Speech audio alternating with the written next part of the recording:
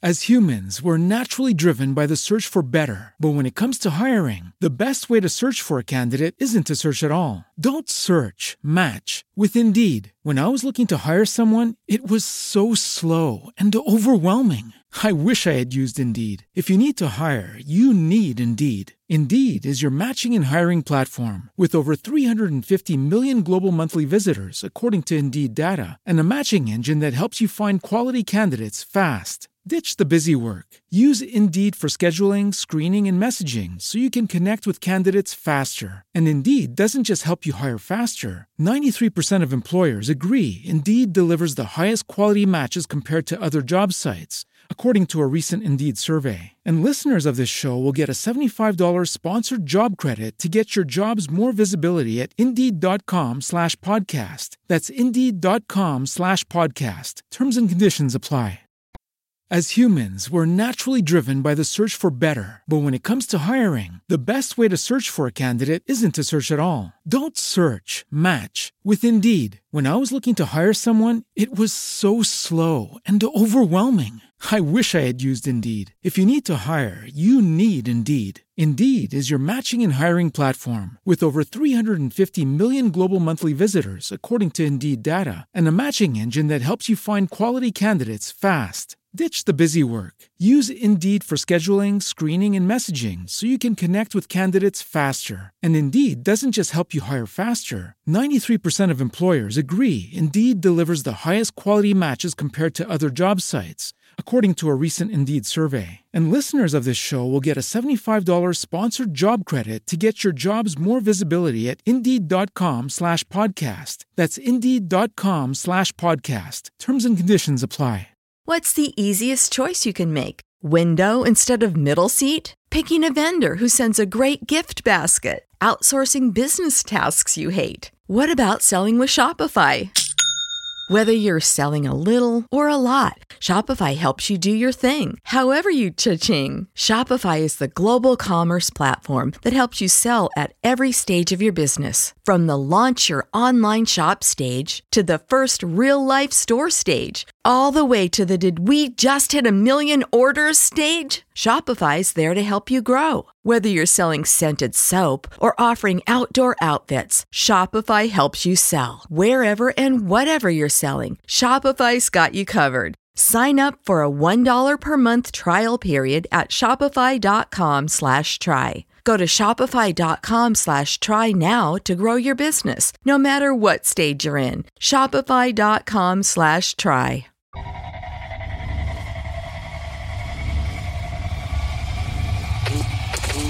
Never quit. Team Never Quit Radio.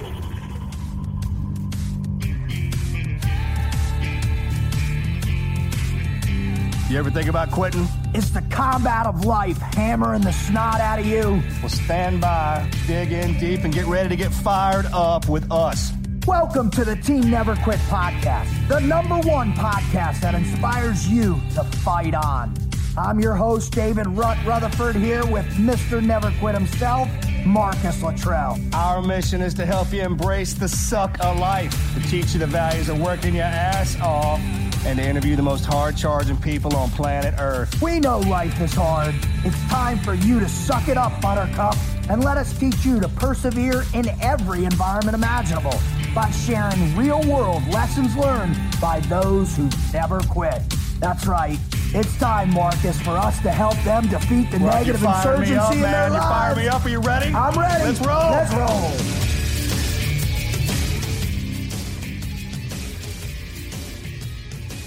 Now, one of the coolest things that can possibly happen in my mind, right, is getting an opportunity to start out a show in a way that is right up our alley. And I think today's show, because of who we got coming on, because of what he's going to hopefully talk about, is the perfect opportunity for you and I to talk about movies. Yeah, we can do that. I mean, we can do that for hours. for a long time. I mean, your obscure gung-ho reference the other day to the 1983 Michael Keaton phenomenon. Yeah. Just made it. While he's telling that story, that playing out my, you know how I do it, man. I've taught myself through watching those movies. It's that repetitive stuff. So if I ever get into or hear about a situation that I haven't been in, I'll reference a movie that I've seen it in. And that's why the Wizard was like, hey, I know what the two of you guys need to do. Yeah. You guys need to start talking about some movies before you get into the interview. So that's what we're going to do. We could critique a movie every... there you go. Well, now you're talking. Right? Now you're talking. But before we do that, before we get the to new our... Siskel and Ebert. Oh, dude, the modern day Siskel Right. and Ebert. Maybe that's actually what we'll become Right. as reviewers, There you professional. go. Right. Care what you're talking about, man. Just tell us about the movie. Right? So the thing we're going to start out in this particular movie dialogue, because of who's coming on and your relationship with him and all that, and what he did and what he's been doing, is you and I are going to discuss the greatest war movies of all time. Bum, bum, bum, bum. Bum, bum, bum, bum. All right. This could go for a while. It could. It absolutely could go for a while. All right. So I'm going to start out and say my first greatest war movie of all time is Apocalypse Now. You actually have them numbered 1 to 10? I do number them. Really? I do. And then what about, it doesn't matter if it's a different, A different genre or context. right, is it or a movie period? about World War I or World War II or Vietnam or Yeah. the Civil War or what was going on during the World War, like Schindler's List. Schindler's List. Excuse me, Absolutely. Schindler's List. True. It's a war movie, right? Absolutely. Yeah. Absolutely. What is it, man? World War II, they can generate, maybe because there's multiple battlefronts and there's just so much going. I mean, there's still movies coming out about World War II that's about stuff I haven't even heard about. How about Saving Private Ryan? I know, it's epic. Band of Brothers, right? It's not a movie, but we watch it like a movie. Yeah, it's I absolutely- sit down when it starts, and I'll get up when it's over. It's 9 hours or something. Popcorn, you little juju. Right? That gives a whole Kind of new... like Lonesome Dove. That's one movie to me. That's As soon as one- one movie. it's As soon not as a it comes series. on, I'm like, oh, we started it and got to finish it. Well, all right. I see what you're saying. So you go back. But for all intents and purposes for this, if we had to line them out, that'd be tough too, man, because as soon as you said favorite war movies, I went back all the way to the last I was like Braveheart, Patton, Full Metal Jacket, right? Platoon. my I watched God. Platoon and Deer Ramadi. Hunter? Deer Hunter. Right? Great part about Deer Hunter, man, is they brought what it was like to be through the entire deal, right? In the small town, going in, coming back. and the pain and all that. That was heavy, man. Would you say that that was one of the first great memories where, as a young person, that you could begin to contemplate the magnitude of war and what it does to Oh, yeah, 'cause everybody? we watched it with the men in my family. Did you? Yeah. Okay. Yeah, stuff like that. When I was younger, if you were going to watch a movie like that, you had to watch it with the adults. Right. We didn't have TVs in the room. So maybe that was why. Maybe they weren't doing that at all. Maybe the movie was so damn boring, they let the kids come in to watch it. Exactly. That's exactly how. I'd like to think about it the other way, but... Well, I mean, the same thing. Like, I remember Big Red 1 for me with Lee Marvin, right? yeah. I mean, man, those... that was one of my favorite movies, and it was because, the intensity with his men and that story. Remember Mark Hamill he would draw the cartoons of each battle, and man. they humanized it instead of it being this just grand epic battle, right? It was about the story. in-betweens. Yeah, it the was the in-betweens, stories right. of the guys Living in it. between. And for me, that was the coolest part. Yeah, because I think a lot of movies these days, it is the action. Let's see, give me the baby, not the labor pains, all that stuff. So it's kind of like, all right, that's all they know about the warfighters is that part of it. Right. That's how they can relate. Back in the day when they would make war movies, they'd kind of give you samples of what the whole life was like. Totally. So, I mean, Like The Great Escape. I mean, you think, no, you made a great call. let me ask you this: is it like movies about Afghanistan, Iraq? I really don't watch them At all. I don't watch them, man. I don't know what it is. Maybe it's just. The proximity of you emotionally, or just that it's not interesting? It's You've not been just- there? All right, well, paint like this. So when you're watching that movie about Iraq or Afghanistan, and you've been there, so you also remember what that smelt like, what that felt like, what that, all of it. Yeah. All of it. No, Even for that, sure. the taste in your mouth with all the garbage being burned and stuff like that. So when you're watching the blank but plate. I can watch any other war movie about any other war, and it's not that I can't watch our movies. It's just this, I don't know. I'm not. It hits me differently for sure. It doesn't affect me. I mean, I don't get emotional, I have to run out or anything like that. I don't know what. Maybe because we were there. I mean, you can't make a movie. I guess I shouldn't. Can't make a movie about. So both of y'all knew exactly where I couldn't stop fast enough, right? It just came out. It just came. It's just perfect. I forgot who we had on. Oh, that's epic, dude. So Are we leaving that in? Yeah, that's staying. That's staying in, dude.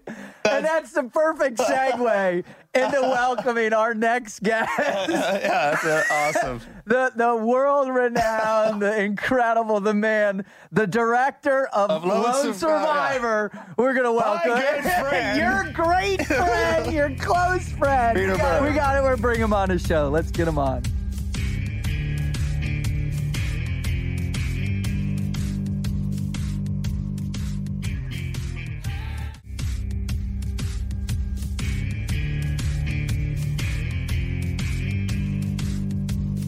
All right, Marcus. Now, once again, we've got one of your friends coming back on the show. And I got to tell you, man, that just gets me fired up. It also gets me fired up because I love this dude's movies, man. All right. And I am a little biased because he did do your story. And so that is near and dear to my heart. So, ladies and gentlemen, boys and girls, welcome Peter Berg to the show. Peter, how you doing, brother? I'm doing good. Nice talking to you. Marcus, how you doing, man? Good, brother. Good. Miss you. Miss you. I know you're a busy man right now. Yes, sir. I'm just trying to keep it all moving, but I sure do miss you. Good to hear your voice. You too, brother. Well, the way we start off on this, Peter, is we give a mad minute to get you warmed up, to get your brain firing, to get you thinking, just like we would do if we were in a CrossFit gym. But this is for our little gray matter upstairs. So what we're going to do is we're just going to let them rip at you, and whatever pops into your brain, just fire right back at us. You ready? Okay. Are you ready? Yeah. Go for it, Marcus. All right, brother. What was your first car? My first car was a Volkswagen Rabbit GTI. I told her that it just smashed it real bad. And my girlfriend, Sarah Johansson, she didn't have her seatbelt on because she was making out with me. She went through the windshield. She went through the windshield? Making out with you, Right through the windshield. That was the end of that relationship. And the car. All right, next question. Who out of any person throughout history would you love to get drunk with? Winston Churchill, no question. He's one of my great heroes. He was my father's hero. He had the original never quit attitude. He was one of the baddest men to walk the earth. And he was a hard drinker. Yeah, he was. He liked to turn them back. There's a great legendary story about when he came over with President Roosevelt and he stayed 2 weeks here, that they got trashed every single night, which is awesome in my mind. All right, Marcus, throw one. All right, brother. Favorite superhero? Superhero? Marcus Luttrell, no question. I set myself up. I'll go with Luttrell over Iron Man or Superman any day. I'll take Marcus. Any day of the And week. Morgan, maybe like the Luttrell brothers as a superhero team. It'd be the dynamic, dude. Like Wonder Twin Powers. Yeah, he's Captain America in my mind anyways. If I had only one call and I was in trouble, those two boys would get that call. That's for sure. Amen. I'm right there that. with you, brother. All right. If you could get in a cage fight with anybody in history, who would you love to get in a cage fight with? A cage fight, God. I mean, He's a boxer. I know. there's a couple of people out in Hollywood I wouldn't mind getting into a room and just beating the shit out of them, but Wait a minute. Hey, wait a minute. Are we talking cage like Thunderdome with chainsaws and axes and stuff like that? I'm talking Mad Max. Like, this is to the death, man. there's a couple of, shady businessmen out here in Hollywood that I wouldn't mind taking a chance on if I could get away with it. All right, brother. Movie character you'd play out in real life. Oh, Oh, Randall McMurphy, One Flew Over the Cuckoo's Nest, Jack Nicholson. He's my hero. Oh, he is so awesome, man. I mean, we've referenced that several times already, and the way he and Nurse Ratched get into it's one of the greatest storytellings of all time, man. I love that. Jack, we love you. I always felt like, he was the triumph of the human spirit, and just like that. There's more never quit attitude. Like, when he tried to pull the water fountain out of the ground and couldn't quite do it, and he had that great line, "At least I tried." At least I tried. As a kid, that really hit me hard. When I was a kid and I watched that movie, that was a lesson. It's funny. A lot of times Marcus he'll throw out references to movies throughout every show, and one of the questions that I want to go to you, if you had an opportunity to live out a movie character's life for the rest of your life, who would that be? Oh shoot. Well, did you ever see Shampoo with Warren Beatty? Yeah, I did. I mean, Goldie Hawn asks him, who did you sleep with? How many of them did you sleep with? And he pauses, and he looks at her, and he just says, all of them. I mean, I like him, and I like Richard Gere from Officer and Gentleman. That was always another one that I really liked. Oh, I just watched that the other night TV with Louis Gossett Jr., man. And when he gets up there and they get in their fight, I love, "Are you going to quit?" Never! Never. I always text Morgan when that comes on. Mayonnaise. That was a movie that got me probably more than anything else wanting to go into the business. I watched that movie like 10 times in a row when it came out. And I still maintain that that's like one of the perfect movie scripts. Like that movie has everything in it. It is. Small town guy from the. Yeah, you're totally right. I love that film as well too. All right, Marcus, last one, bud. Han Solo or Indiana Jones? Yeah, I'm more of an Indiana Jones guy. I was never, I'm not a big sci-fi dude, so I can probably relate more to just bullwhips and jeeps and chasing girls down mountains and stuff like that. But I go Indiana Jones. All right. Well, there you go. There you have it. There's the Mad Minute. Now, that was a good start. I like it. All right. So I know you're fired up. Your brain's working great. I know Marcus is tracking. I'm tracking. So the reason why we're doing this show, Peter, is because we want to try and inspire people that are out there that are facing adversity, that are struggling, that are going through tough times to never quit. And so we bring on guests such as yourself or from sports or from all walks of life, former military people, and we have them on and we ask them one powerful question to get the ball rolling, and that's, what is your greatest never quit story? So could you share that with us if you could? Well, I mean, there's something that comes to mind, obviously because I'm talking to Marcus, but it really is one of my most proud accomplishments was when, we started to make Lone Survivor, and it was a hard movie to make because Hollywood didn't want to make films about the military, and they didn't want to make films about the conflicts in Afghanistan and Iraq because they hadn't been doing well. And Marcus just kind of looked at me and said, "Man, you understand, this is a story people need to hear, and you have to tell it." And it was very challenging to make that film. And one of the most challenging was, meeting with the family members of Marcus's brothers, the Axelsons and Merkes and the Dietzes in particular, who were, still so deep in the process of grief from losing their loved one, and to meet with those families and give them my word that, I would and my team would do everything we could to finish that movie and make them proud when there was nothing but obstacles, and people kept saying you can't do it and you're going to blow it, you're going to anger them, and to finally not quit on that, and to have Marcus as inspiration for me to not quit on that, but to believe that we could honor those men with that film, and then to finally show them, those families, the movie in the theater, and have the lights come on.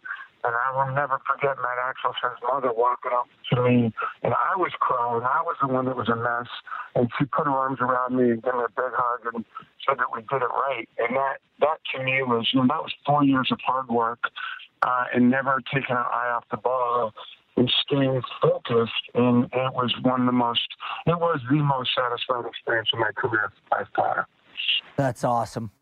Well, Peter, that sounds amazing. And one of the cool things that Marcus shared with me the other day was just how you guys synced up and the process of how Marcus and, he knew that you were the guy for him. And what was that kind of pressure like when, the stories out there? The book is the phenomenon that it was. It really gripped the world.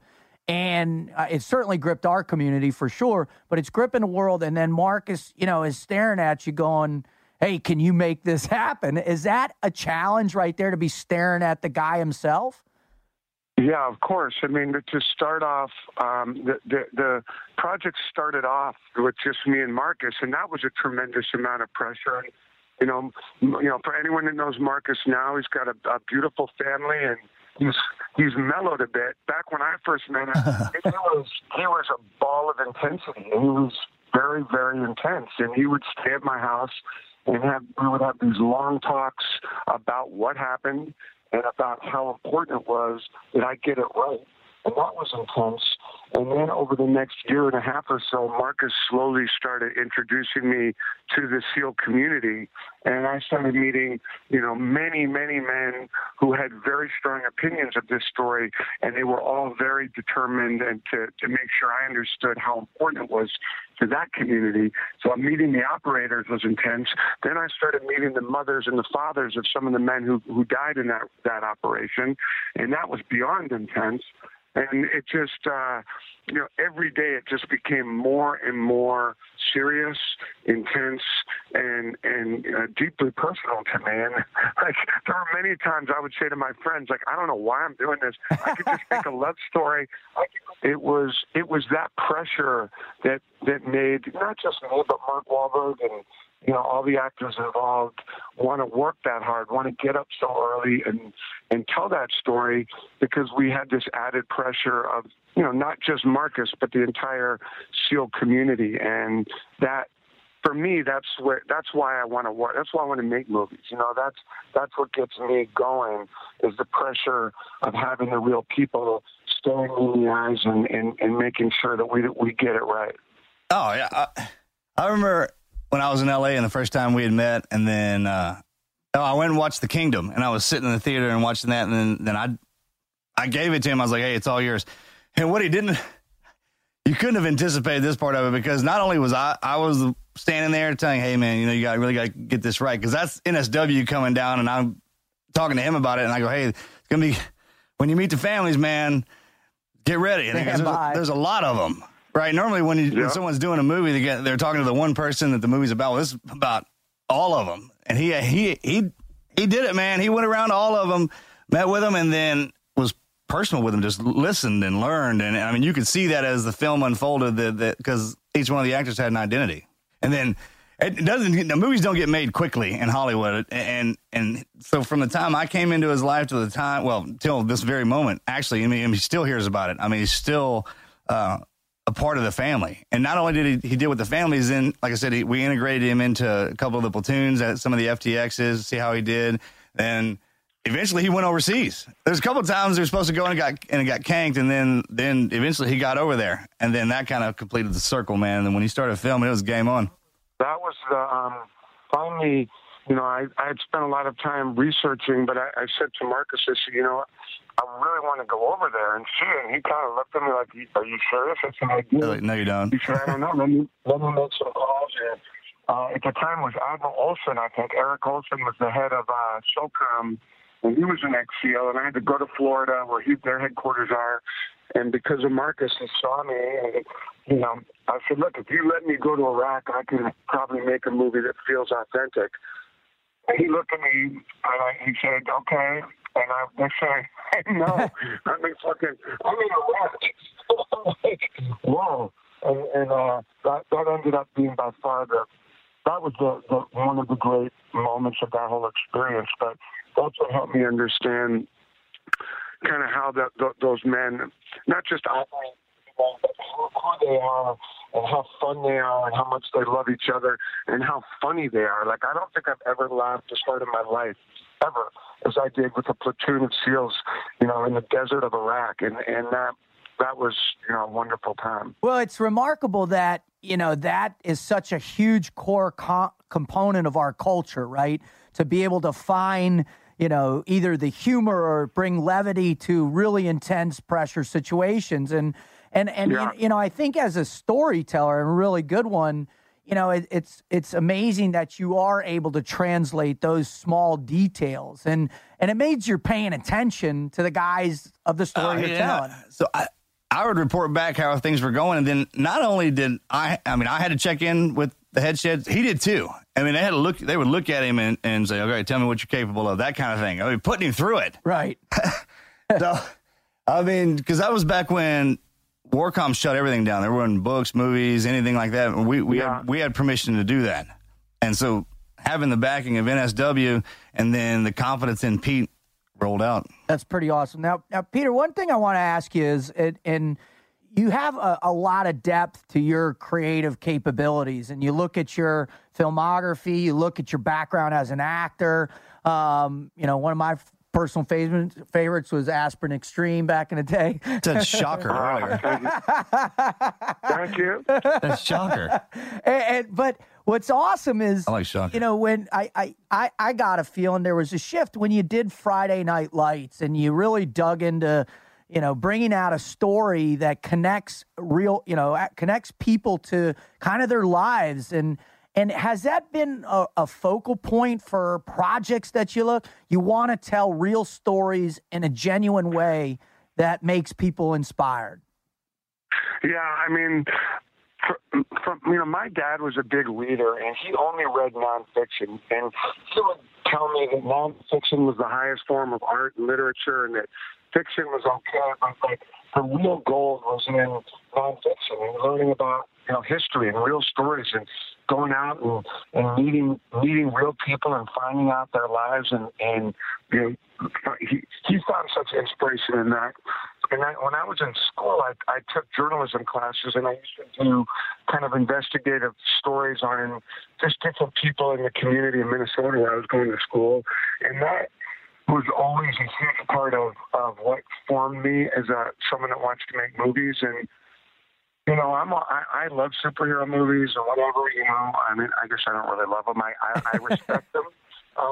But when the book Friday Night Lights was put into my hands, it was the same experience as when Marcus's book was put into my hands. I just sat down and read it and was just so inspired by the fact that you don't need to add anything to it. It's just so incredibly compelling. And then when I did Friday Night Lights, I got to meet the real coach and those kids that were on that team, and that just blew me away. And then obviously after reading Lone Survivor, when Marcus Luttrell, walked up to me and put his hand out, there's just nothing better for me than that. And when I can make that connection, somebody will let me into their lives and they have a life that's extraordinary. Those kids playing football in Friday Night Lights, or those FBI agents that had to go try and investigate a terrorist attack, or Marcus Luttrell, who went through what he went through. I mean, why would I want to, what more could I ask for as a storyteller? And so those are the kinds of stories. And Friday Night Lights was probably the first time that I realized I could take my love of nonfiction and turn that into movies. Well, that's awesome, and it's palpable, and I think what's really cool to me as you progress, and with your latest with Deepwater Horizon, I'm super fired up for Patriots Day as well too. Is it seems like you're really getting good at pulling out stories. Now I remember when Marcus did the premiere, and you and the other producer were there. You came out and there was just it was just all SEALs in one of the theaters, and you came out and you made this great comment. You said, "All right, are you guys going to kick my ass now?" And JJ got up and said, "No, Mr. Berg, you're going to get a pass on this one. You did a great job." And I had a chance to stop you after the movie and say, "Hey, I think you did a really amazing thing. You showed the love that we had for each other and how hard they fought on that mountain." And you really, that was the biggest thing when the families and the team guys signed off on it. I mean, it must have been for you in particular. And I remember talking to you that night afterwards. I passed it all on to him. Yeah. Like, hey, bro, it's all on you, man. So. Oh, man, I'm a heavyweight. So if you can, try and help, our listeners understand when you look at those great stories, what are the key components of the never quit mindset or overcoming adversity that you try and pull out that translate on screen? I mean, for me, it comes down to almost one thing, and it's love. It's Amen. The more I learned about the SEAL communities, and for anybody that knows SEALs, they can be nasty, they can complain, they can argue, there's all kinds of personal issues. Some SEALs hate each other's guts at times. But at the end of the day, what I observe, no matter what, you get the most unlikely group of men, people that would never know each other under normal circumstances. You get a Southern boy like Latrell, who becomes great friends with a golden boy from Long Island, Mike Murphy, and these two guys never would have met each other. They go through this training and these deployments, and they develop this love for each other. It is so deep that exists in the middle of really, really chaotic and terrifying situations. And at the end of the day, as corny as it sounds, that's what's fueling them. I've heard Marcus talk to wives of SEALs and say, I know your husband better than you do. I know what noises he makes when he's sleeping. I know what he smells like when he's crawling through a window with a gun in his hand at 4 a.m. getting ready to go kill something. I know what that's, I always joke and say I want to make love stories, but to me, these are love stories. And the love that those men had for each other and the love I've observed in the special operations community in particular is that's what gets me excited. And that's what's got to be at the heart of these stories. It's not just about, running up hills and killing bad guys. There's a real sense of self-protection, protecting your brother, fighting for your brother, never leaving your brother behind, doing everything you can to survive and make sure they survive. And that's why people get so inspired. It is. It truly is. And I love how you wrap it into the love, because it's true. I mean, at the end of the day, what we do is we go through this painful process, this forging process, to hit a point of the willingness to sacrifice one another for love. Mm-hmm. Yeah. Well, it's already there too. I mean, if the situation dictates tragedy, if it dictates victory, those people that are in that situation they're already together, right? The love is there, and then that situation tests what the resolve of that. And those are the best stories, man. When they refuse to give up on each other. Absolutely. It doesn't have to be, just like you said, it doesn't have to be in war, man. It was just out in the ocean on a rig or whatever it is. Doesn't matter. Yeah, and I found that to be true. In the high school football community, these young men come together and these coaches come together, and obviously the stakes are not as high as war. But for these kids, this is everything. It is to them, yeah. I remember when I first got to Iraq, and I would talk to the SEALs about, their feelings about the political landscape, and Bush versus Obama, and whether we. And they would kind of look at me with like, bro, I don't really give a fuck. I'm here for my brothers, And Amen. At the end of the day, we have a job to do. We're going to do it, right?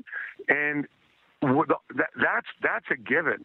The passion is all about the man next to you. And that is so real, and that goes back to Band of Brothers and, World War I, I would imagine. There's civil, I don't know how far back that goes, way back. As long as human beings have been fighting. As long as, yeah. And, the fact that, and then just, what I've observed is I've gotten to know the communities, and, I'm fortunate to be able to, I'm making a new TV show now called War Fighters. It was Live to Tell. We changed it to War Fighters, and we've got 90 veterans working on that show now. It's a show awesome. About war stories made, by veterans and by guys and it's such a joy to watch these guys work together in a new business. Now, 5 or 10 years out of the teams, but to still see that brotherhood is phenomenal, and it truly warms my heart, and everybody that sees it. It's very inspiring. It's very interesting you talk about it like that. 'Cause we just interviewed Tim Kennedy yesterday, and Tim's a former Green Beret, and now he's a UFC fighter, and he's got a bunch of other things going on. And he made a comment about, hey, you can take 20 special ops guys or 100 special ops guys, drop them in any environment, and they'll make an impact. They'll make an immediate impact. And what I find fascinating is you as a director or producer will have to pull together a group of people, let's say specifically for the Lone Survivor movie, pull them together, and you're under this crunch, this time frame. How do you pull the best out of those people to really put out at the highest level to translate that love so the end user, the person in the theater, can feel that at its depth? Yeah, I mean, are you asking how I do that? Yeah. I mean, really, I don't have to do. I mean, what I found by having, Lone Survivor was. Well, I'd worked with SEALs before as stunt guys and things like that on other films. Lone Survivor was the first time we really had a bunch of special ops guys working with the script, working with the other departments, being part of the production team. And I just found that it was effortless. They came in, they were the first ones there. They were the last ones to leave. They were extremely polite. If they hated someone's guts, they for the most part kept it to themselves, and they just worked harder. And what was interesting was having all these SEALs on set.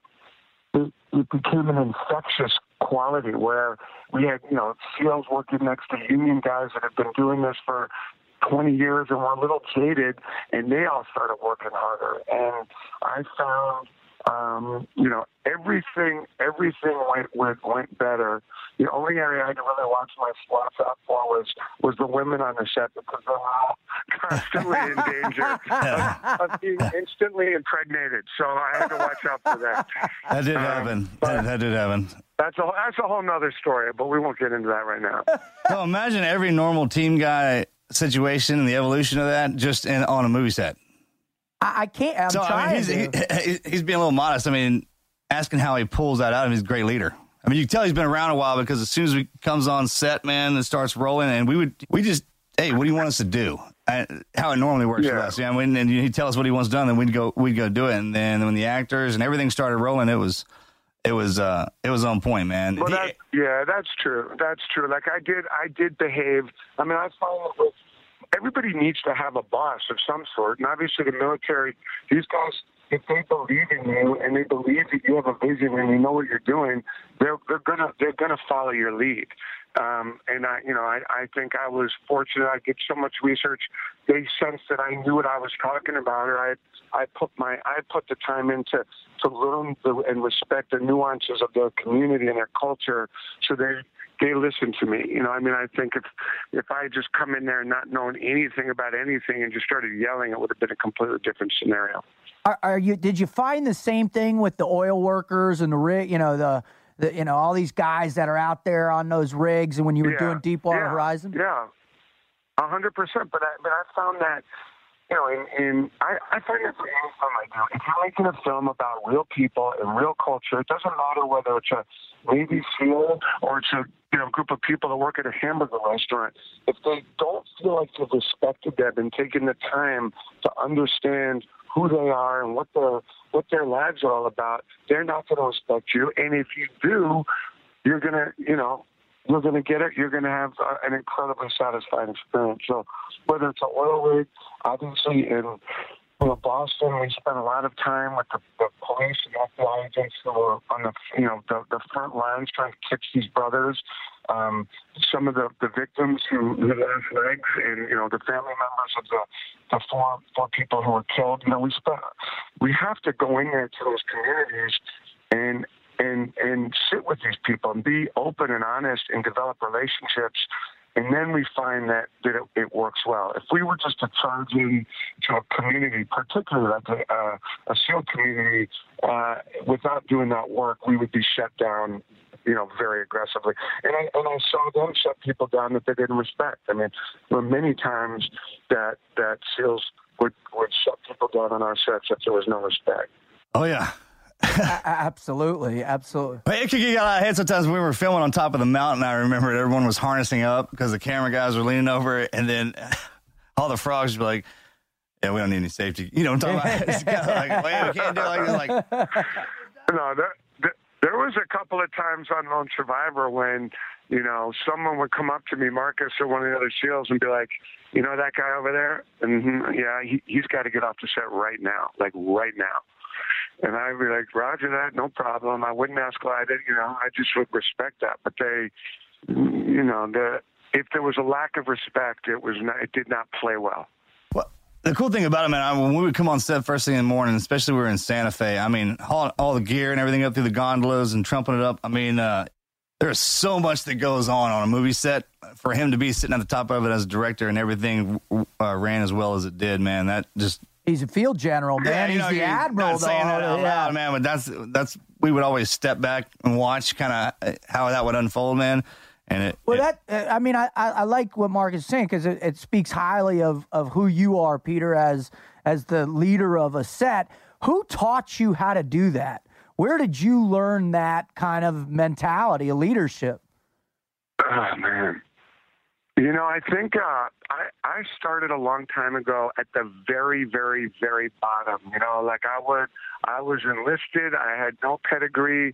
I had no film school training, and I started, 22 years ago as the guy who, if, you threw up on the set, I went and got a mop and cleaned it up. No, literally, I was the bottom of the barrel, and I slowly worked through film production over a long period of time and had almost every single job there was on a film set, and there's a lot of them.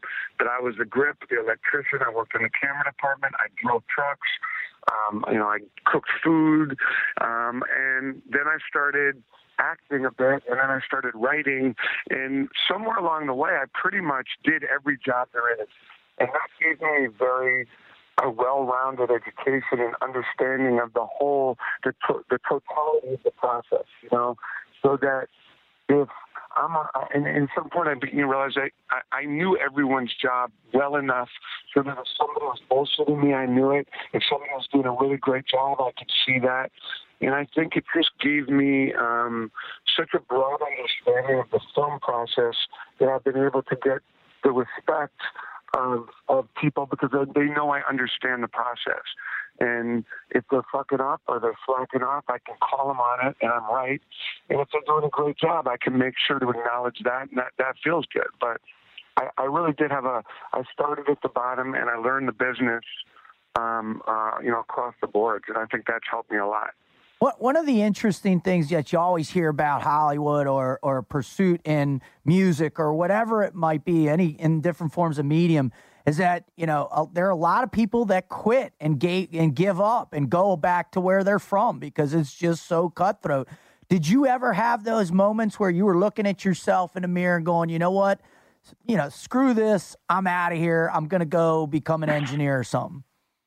Yeah, I actually never did. And I think that I always had the attitude that, okay, if I couldn't get this job, I was going to get this job. If I couldn't get that job, I was going to get this job. And all the jobs were sort of aiming at one goal, which was to be able to be a film director one day.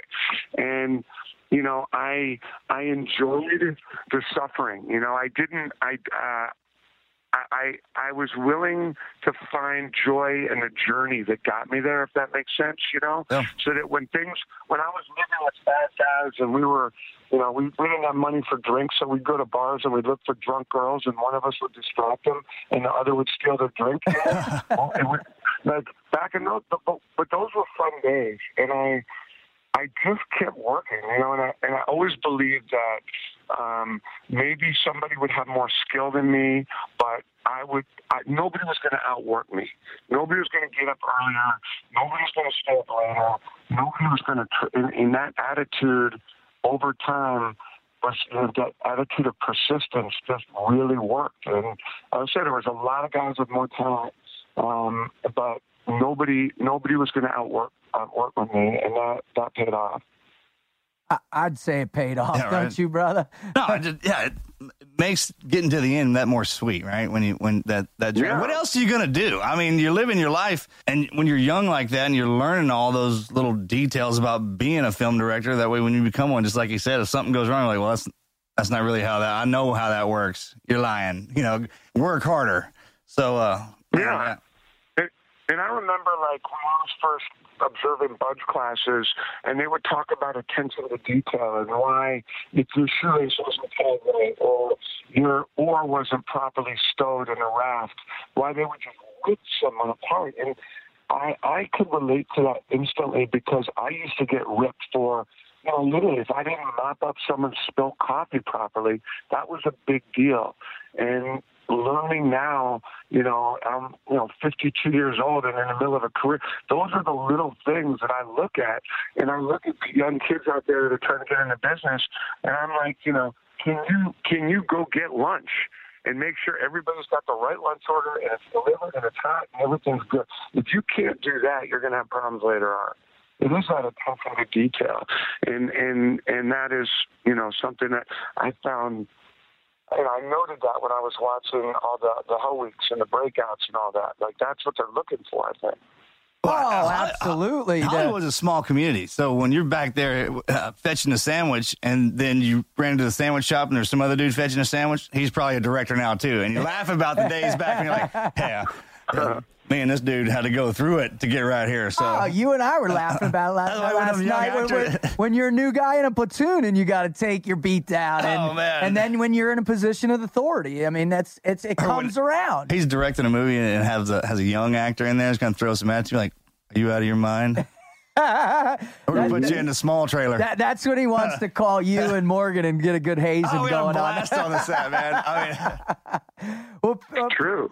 Peter, the last question I want to ask you is, our listeners come to the show because they, and you just really summed up a lot of it about the journey, about the attention to detail, the discipline, the willingness to do the shit jobs, to learn the comprehensive perspective of your craft.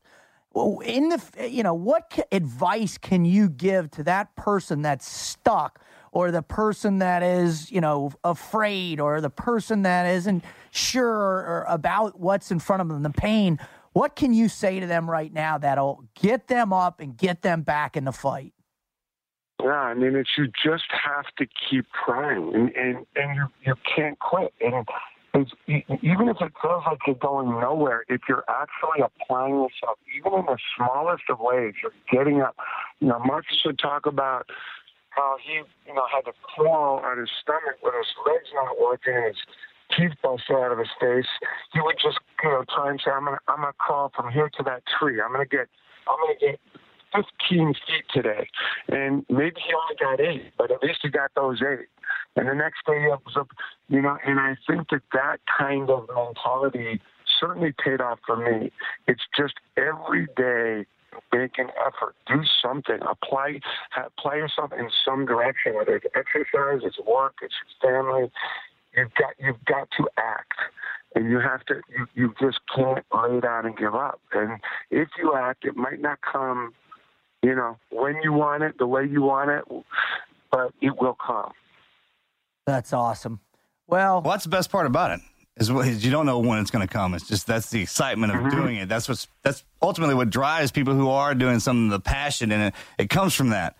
And I mean, you're right. We talk about this all the time, man. It's that one guy, man, he just keeps standing up. Eventually the other guy won't, and just keep pushing ahead. I mean, it's life. That's what life is. It's those little steps throughout.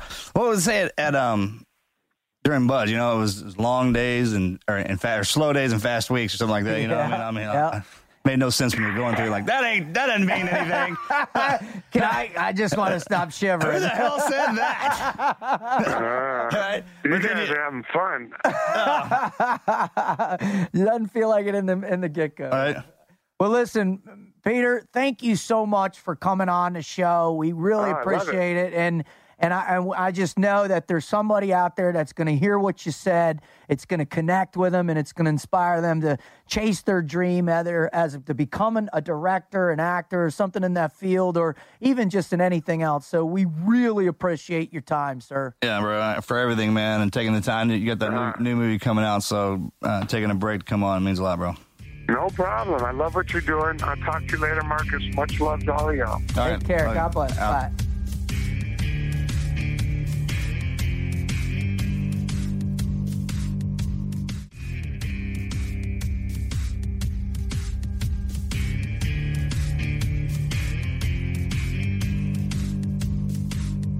Now I know why you like that dude so much. Right? I mean, you look at his, when I was doing the research on him and I went to Wikipedia and all that, and you look at his, just the length of his career and the depth of it. But then all of a sudden he talks about cleaning up someone's vomit or the coffee, and he was a grip and an engineer and a lighting, and he went for lunches and all. You really, I mean, he understands the totality of the business. Right. And if you look at this point in my life and in his, after spending time with him, you kind of watch the pattern of him growing in that world, from cleaning up the, shit burner, right? You got a shit burner patch? I do too. Dude, when I first got out and I first started speaking, my speech was all about, we always go back to cleaning the shitters in life. Right? No. So, I'm sorry. I thought I had a point there. Oh yeah. So now, after Lone Survivor, and even before that, really, man, he's starting to. You can tell when he finds his niche, I guess, is in those true life stories, because that's the best stories, man. Just like you said, the nonfiction, the ones that have actually played out in real life, either sports game, World Series, the clutch play, or something in real life like Operation Red Wing. Or Deepwater Horizon, man, and his ability to connect with the people who actually went through it. And the more he does this, I mean, the depth on that. So having to deal with a bunch of SEALs, and then deal with in Boston, and then out in the Gulf. I mean, think of the perspective he has on chaos and pain. Right? Well, also and it brings that out in his films. He's got 2 hours and 10 minutes, 2 hours and 20 minutes to tell that story too. Great point. In the amount of, and some of them things, mine was 5 days. He condensed that into an hour and whatever it is, and this, that's what separates the talent, right? Those Absolutely. guys that can see through the entire story and say, man, I can. Here's the big point. Right, and put them together. Here's the big points, and it was funny, and what I didn't get to finish with the story about getting to chat with him after him and thanking him for, telling the great stories of how you guys fought as hard as you did on the mountain, and then making the family members proud. What it was in the big context of America and life, he was able to inspire people to realize, am I doing enough for my team? Right. Am I really committed to the people around me who love me, like these guys are? Right, and it shows how much he loves what he does, because hell, the actors showed up well before we started filming. Mark and Ben and all those guys, man, a shipwreck. We called him Millhurst Shipwreck. I love you, brother. Because when we first got him, and they didn't know anything about it. Mark had some experience behind a weapon, but I mean, you got to hand it to him, man. There wasn't any coaxing him into it. We took him to the range in the heat and just hit him with it. I mean, and they were doing it. Oh yeah. Well, you said Ben Foster was he was hitting 1,200 meter steel. Watch out for him. He's good. Is he? Yeah, he's good. They all were. By the end of the training cycle, and by the time all the frogs were done with him, man, they were rocking and rolling. And then we put him in those situations, in those training situations, like we do to create that bond, that brotherhood, man, because it was intense, and they did it, and they performed. And Pete, he was the leader. Yeah, man. And what I really like about his perspective too is that he's a no bullshit guy, right? Oh no, no. I mean, he's not afraid to say, this is the way I believe filmmaking should be. This is what interests me. This is what I'm going to do. If you don't like it, then don't watch it. Don't look at it. And again, with a lot of times in Hollywood, you see about their last actors and producers and directors, their last film. These guys, man, it is a small world, but they do so much outside of what the big movies. I mean, he's writing, he's producing. Boxing, the thing with Discovery Channel, right? What he does with those more and more he's starting to film those real life dramas. Deepwater Horizon, Right. You know Patriots Day. And we talked about that earlier, man. He take that on board. I mean, he's got to absorb all that. a lot of it, just to get it right. The emotional and social responsibility to, like you said, to the families, to the story, to the people who are bringing it to. I mean, you think about the weight of carrying a real live story, somebody's life. Oh man! And well, look, with ours, 19 families. It's crazy. All of that, right straight to him, not to me anymore. To him, and it's on you, right? And that's why I'm like, hey, look, man, I love you, brother, but this. Don't screw this up. And you know, remember when I was telling the wizard that spear was dangerous? I was like, hey, man, don't screw this up, dude. This would be bad for you if you screw it. Yeah, this is for all of us if this goes sideways. He's like, well, what does that mean? I'm like, well, just don't screw it up, man. Well, give me some. No, that's about it. There's a lot of advice in that little phrase right there, savvy? So, man. Oh, that's awesome. Yeah, just God dang it, Pete, man. Thanks for changing my life. I mean, for the better. I went to Hollywood and just everybody was so great up there, and I didn't have any problems. All those stories you hear, it was remarkable. And the people that were a part of that film and kept that story alive. It's immortalized now. Our brothers will never die. That film passed down. Those guys to do that and to make to get the sign off and the blessing from the team guys and the families, that was huge. That's cool. Well, we're so stoked to have him on. And Marcus, thanks again for tapping into one of your close friends. It means the world, I know, to me and the Wizard, and especially to our fans and our followers. So, as I reflect back on what I hope you understood and you heard out there listening to this show is to realize that, don't stifle yourself because you're not willing to do something that you don't feel is directly correlated to your end goal. There are a lot of different paths to achieving your purpose. Some of those paths are the real component. It's the pain, it's the suffering, but it's the details in that pain or suffering that gets you to where you need to go. So when you finally get the opportunity to experience what you're hoping for or that greater sense of purpose, you will have the breadth of knowledge that can govern your actions, where they have meaning, where there's purpose behind them, and you can have great influence in whatever choice you make. And I'll tell you what, I also want to make sure that if you're a first-time listener, please go and visit our website at tnqpodcast.com. You can go there and you can check out all the other shows. We've got a ton of great shows, great content for you. Please also, if you want to take us and have us on demand, go ahead and subscribe via iTunes, podcasting. Subscribe to our show, and you can listen to us morning, noon, and night. You can listen to us while you mow your lawn, while on your drive to work. You can listen to it while you're at work if you're allowed. We want to be able to give you this content at all times so you can learn to ignite that fire in your gut, to overcome obstacles, and to face adversity with the never quit attitude. Marcus, who do you want to give thanks to before we sign off? Thank the good Lord, and I want to thank Hollywood and every actor and actress out there that just sticks it out and pushes through the crap, because, man, it does get tough out there for them, and creates that reality that pulls us out of ours, right? That's the beautiful part about that world up there, man. They create the world that, I don't know, we'd like to be in, or we think we're in, and it's just that imagination that they have that touches so many hearts across the world.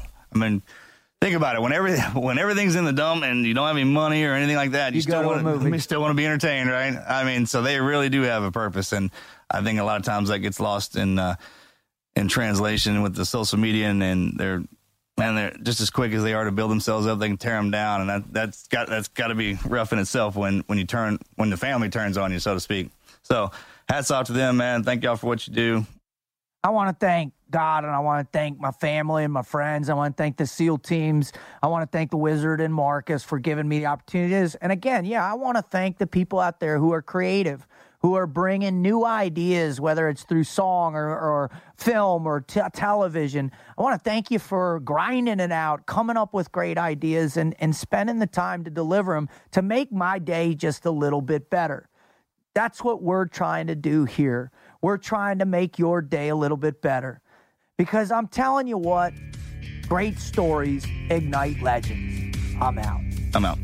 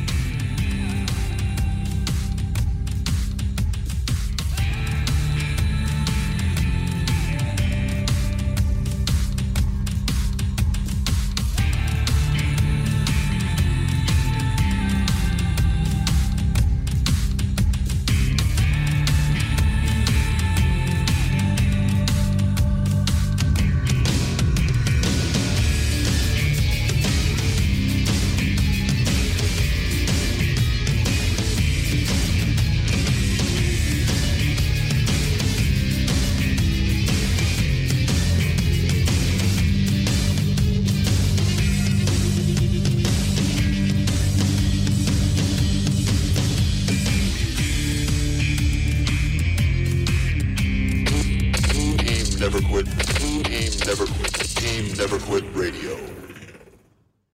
As humans, we're naturally driven by the search for better. But when it comes to hiring, the best way to search for a candidate isn't to search at all. Don't search, match with Indeed. When I was looking to hire someone, it was so slow and overwhelming. I wish I had used Indeed. If you need to hire, you need Indeed. Indeed is your matching and hiring platform with over 350 million global monthly visitors, according to Indeed data, and a matching engine that helps you find quality candidates fast. Ditch the busy work. Use Indeed for scheduling, screening, and messaging so you can connect with candidates faster. And Indeed doesn't just help you hire faster. 93% of employers agree Indeed delivers the highest quality matches compared to other job sites, according to a recent Indeed survey. And listeners of this show will get a $75 sponsored job credit to get your jobs more visibility at Indeed.com/podcast. That's Indeed.com/podcast. Terms and conditions apply. Swimsuit? Check. Sunscreen? Check. Phone charger? Check. Don't forget to pack the 5-Hour Energy. It fits great in a pocket or carry-on, and the alert feeling will help you arrive ready for anything. Now get 20% off when you use code 5HETRAVEL at 5hourenergy.com.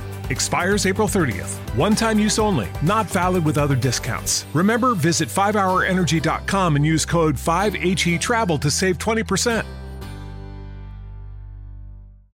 As humans, we're naturally driven by the search for better. But when it comes to hiring, the best way to search for a candidate isn't to search at all. Don't search, match with Indeed. When I was looking to hire someone, it was so slow and overwhelming.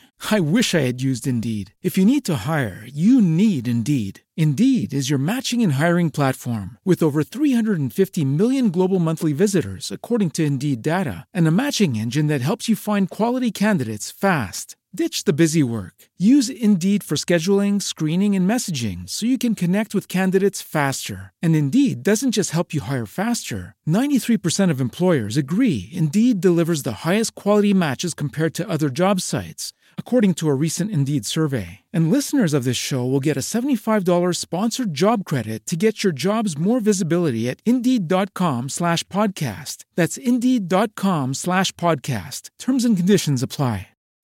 As humans, we're naturally driven by the search for better. But when it comes to hiring, the best way to search for a candidate isn't to search at all. Don't search, match with Indeed. When I was looking to hire someone, it was so slow and overwhelming.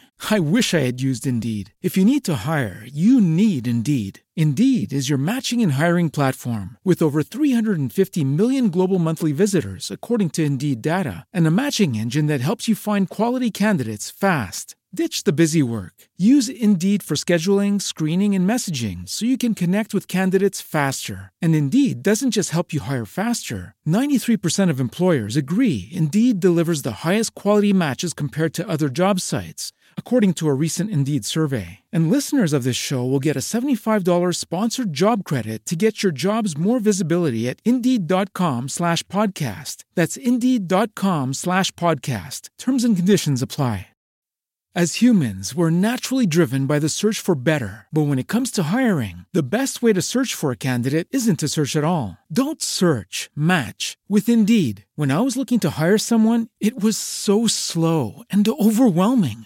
I wish I had used Indeed. If you need to hire, you need Indeed. Indeed is your matching and hiring platform with over 350 million global monthly visitors, according to Indeed data, and a matching engine that helps you find quality candidates fast. Ditch the busy work. Use Indeed for scheduling, screening, and messaging so you can connect with candidates faster. And Indeed doesn't just help you hire faster. 93% of employers agree Indeed delivers the highest quality matches compared to other job sites, according to a recent Indeed survey. And listeners of this show will get a $75 sponsored job credit to get your jobs more visibility at Indeed.com/podcast. That's Indeed.com/podcast. Terms and conditions apply.